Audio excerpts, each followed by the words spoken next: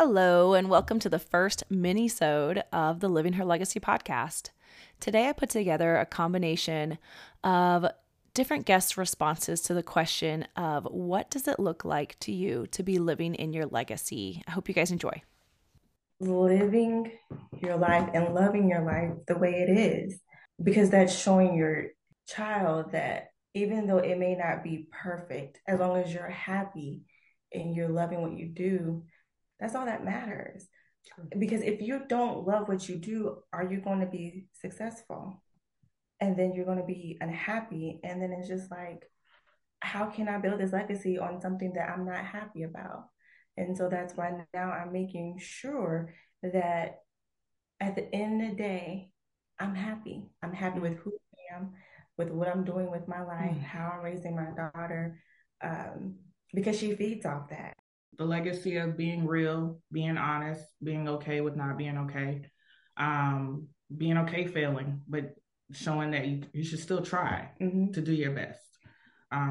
Just a legacy of purpose, of intentional action and love.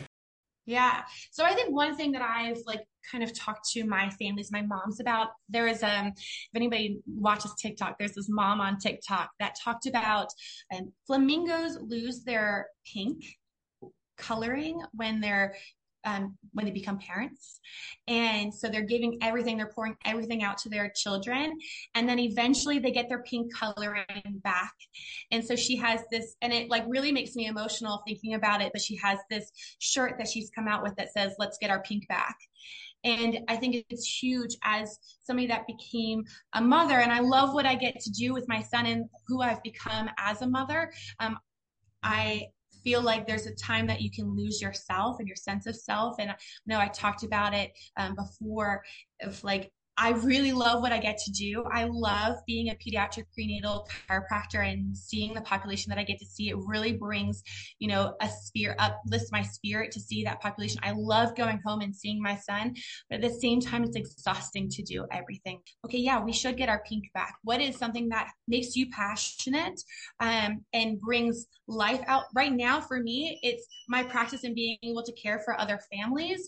But I can see that changing as things progress, and that as I walk through motherhood, I'm 2.5 years into being a mother, but I think that it's important to develop those things that also bring you passion and excitement that isn't necessarily work related or family related.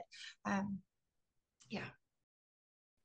To sum it up simply, living my truth, being able to look myself in the mirror and saying that I gave it all I had and that I was honest with myself about what I need mentally, physically, emotionally. That's so big. I also think that is a very large aspect of my fears, but that I am addressing daily and will continue to, but just being able to live my truth, being honest with myself and authentic.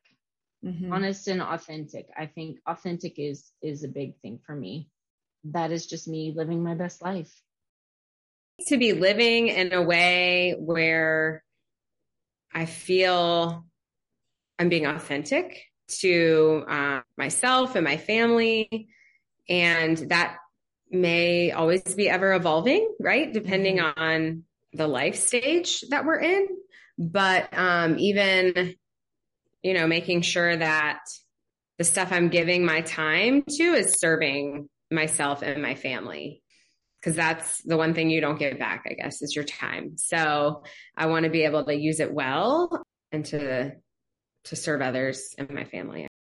I want to be able to create memories with my children, and I want them to be able to take that and to understand the importance of that and to carry that down to their children if they have them, or their friends, or, whoever. I want them to understand the importance of experiences and how they shape you and your outlook as a person.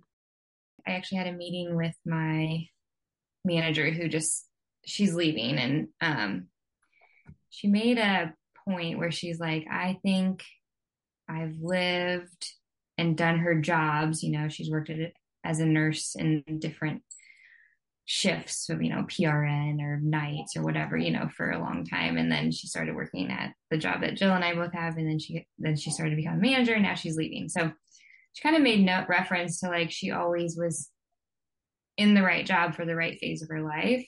I was like, I think that's what it means. And like I think that kind of like resonated with me in the sense that like I think living your legacy is like feeling really confident in either what you're doing or what you're going to be doing in life, I guess. And it doesn't mean like you have a plan. It doesn't mean you're going to succeed in the exact goal that you put at the top of your list. But I think to me, just being confident in what you're doing and how you're doing it or how you're going to get there. For me, my living in my legacy is that if worse came to shove and the absolute worst thing happened, and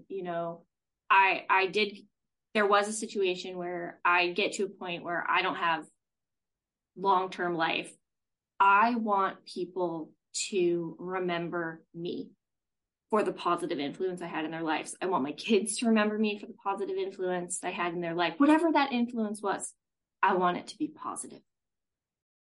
Knowing exactly what you want and creating a game plan to accomplish that.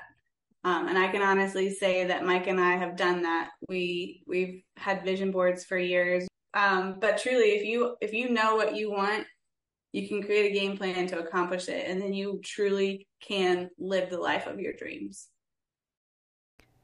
Thank you so much for listening. I hope you enjoyed that. I really love hearing other people's perspective on that question, and I hope that gives you a glimpse of what is to come on the podcast.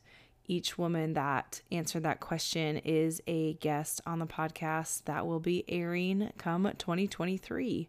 So next week I'll be posting one more small mini episode, and then Thursday, January 5th, I will publish 3 of my interview style podcasts. And if you enjoy this at all, please go ahead and share it with somebody. You can follow me on any podcast platform that you listen to, whether it's Apple Podcasts, Spotify. You can give any feedback you want by rating it with the stars or sending a little review in.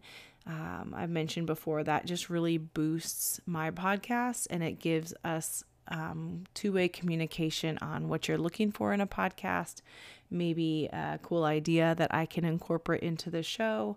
But I'm really looking forward to it. I hope that you enjoyed it. If you are interested at all in being a guest on the podcast, please reach out. You can shoot me a DM, find me on Instagram or Facebook, Jill G. Sutton, or you can head to my website to fill out a few questions to apply to be on the show. And the website is jillgsutton.com/podcast. And there, like I said, you'll find a few questions, and I'll reach out to connect to schedule a time to meet with you. Once again, hope you guys enjoyed, and I'll see you soon.